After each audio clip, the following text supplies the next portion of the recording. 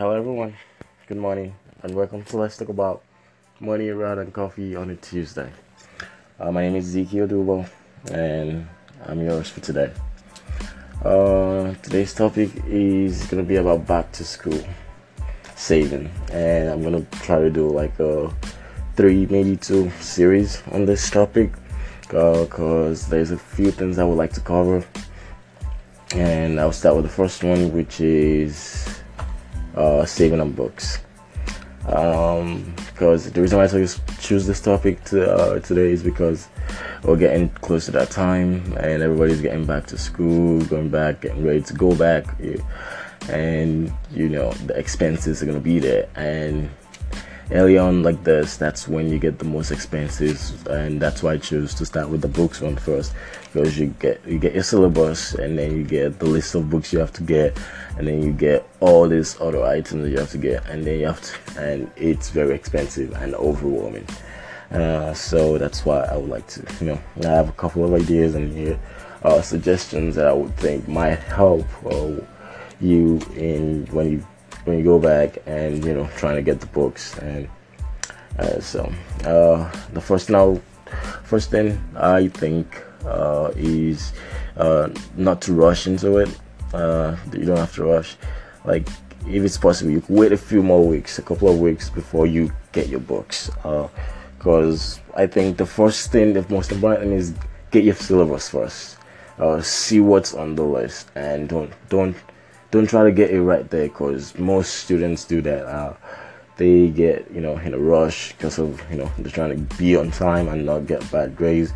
But what that does, I think, is it makes you spend a little bit more than you should, when you could save a lot more. Because you could wait like maybe a week or maybe 2 weeks if you can before you get your books. And I'm not just saying just wait and not do anything. While you're waiting, you look around for other options and to find the best price for you. Like, you look to see what you could do and every other thing. You go online, Google, search for bookstores. Maybe you could get like a cheaper deal. And with that, and the second thing I think would help while you're waiting is to prioritize the importance of the books you're getting, because that's why you should wait. The reason you should do that, because when you're waiting, that would give you the time to see, okay, which class do I need the book the most?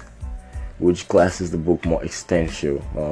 Which class is it, like, you understand that? Well, which class is the list that I need the book? Because if you get the book, rush into it, and you end up finding out like 2 weeks into the class, or even before the end of the week, that you don't necessarily need those books that you got. Like, you're just a waste of time, or maybe you don't need them that much. So, and you maybe something you could share. Like, I've got a lot of people that was an example last semester for me. One of my friends, she got a biology book, and after she bought a bionium, and when she got after like into the semester, the first test, and then she found out that they didn't need the book. Like, everything that was needed for the material for that class was posted on a PowerPoint, and she could just access it online by going to the school directory.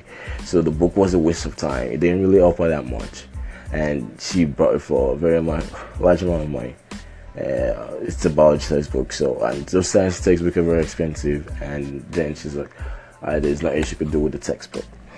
So that's why you need to prioritize that, and to that way you know the ones you want to get. And so that's the second thing to do. And while you're waiting, also you some professors might be a little bit inconsiderate with what they do, but that also make you get a sense of which professor is actually gonna work with you and which one is not gonna work with you. Because during that waiting period, and that would help you even prioritize better. Because some professors will be like, oh, okay, it's fine, you could get it when when they will understand with you. And some professors will be like, okay, you need the book the next day, or before the next quiz or whatever. So that way you'll be able to learn which one do I buy first, which one do I buy second, and that way it would help you look and get it urgent. And that will also help based on.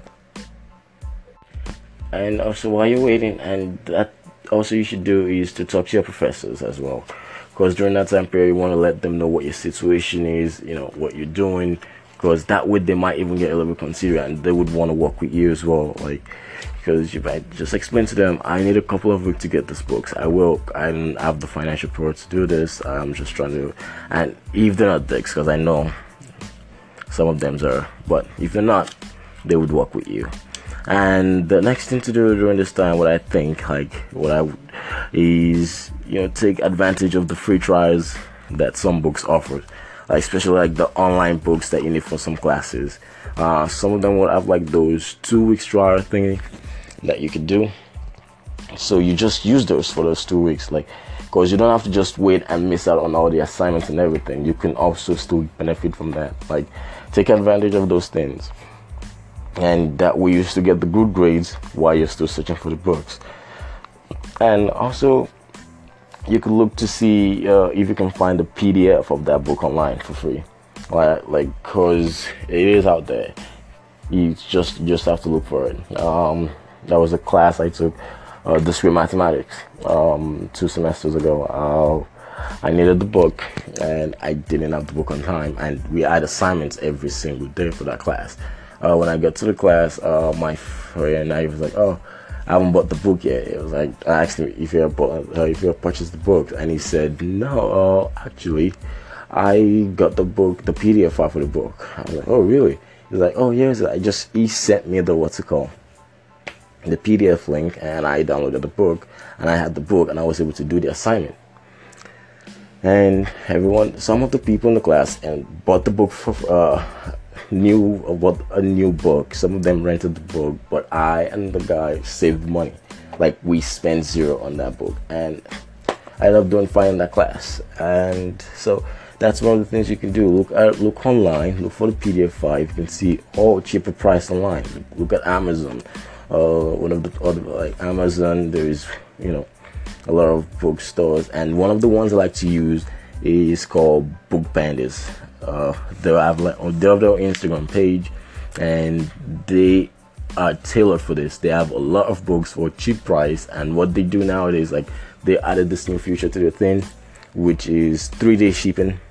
So you could go on Book Bandits, like, just go on your Instagram, just type in Book Bandits, and you see the page, you have the link right there.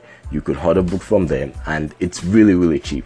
I guarantee you that. And because I'm working with them as well, and to make it easier for college students to get stuff. And so yeah, you could go to many places like that to get your books. And you have to remember this too, that you can always rent a book from your bookstore, the school bookstore, if you can't find anything. Because renting is better than actually buying, because that way you cut costs, and then you'll be able to return the book. And it's just a little bit of taking care of the book. And if you don't have the full money, or if you want to save a little bit of money, you can still rent. I do that almost every semester. Like, every single classes I take every semester, like, I would rent a book at least once, one book. And it works fine for me. I use the book, I get everything I need to get from the book, and at the end of the semester I return it back, and I save a little bit of money. I save half of the money. I wouldn't buy the book for a full price, and all I just have to do is take care of the book. And that's if you don't need a code. If you don't need a code, you have to buy it for what's it called, and it is cheaper. So that way you can have a little bit of extra cash, and that way you could start your school, the back to school saving. And yeah, and also, as you're going back to school, as you're doing the saving, remember as well, this is one important thing for upperclassmen. You can always sell the old books that you have. Let's say you're like, "Oh, I already bought all my books from last semester. What am I going to do with them?" If you don't need them anymore, you can sell them at a cheaper price for incoming classmates that need those books. That way you get a little bit of money that would help you purchase your own book that you need, or just have the money and also be able to help someone out. Like, you can buy, like, cut the discount, and they will be willing to do that. And that's a little bit of cash flow for you, especially going into the school year like that. That's a good thing to have. So that's what I have for you for today. It's just a little bit about the back to school, and this is the first one. This is just book saving. By next semester, by next week, I'll be bringing the next series of the back to school savings. I hope you enjoyed today's podcast. And if you can't understand what I'm saying, or if you need more information, you can always follow me on Instagram at Savvy Daddy, Savvy underscore Daddy, or on Snapchat. I have everything in my bio, and that way you can get more information. And don't forget about, check out Book Bandits. They're really, really great, and they help college students a lot. And I hope you enjoyed this. Thank you for your time. I will see you next Tuesday. And this is Let's Talk About Money rather than tacos on a Tuesday.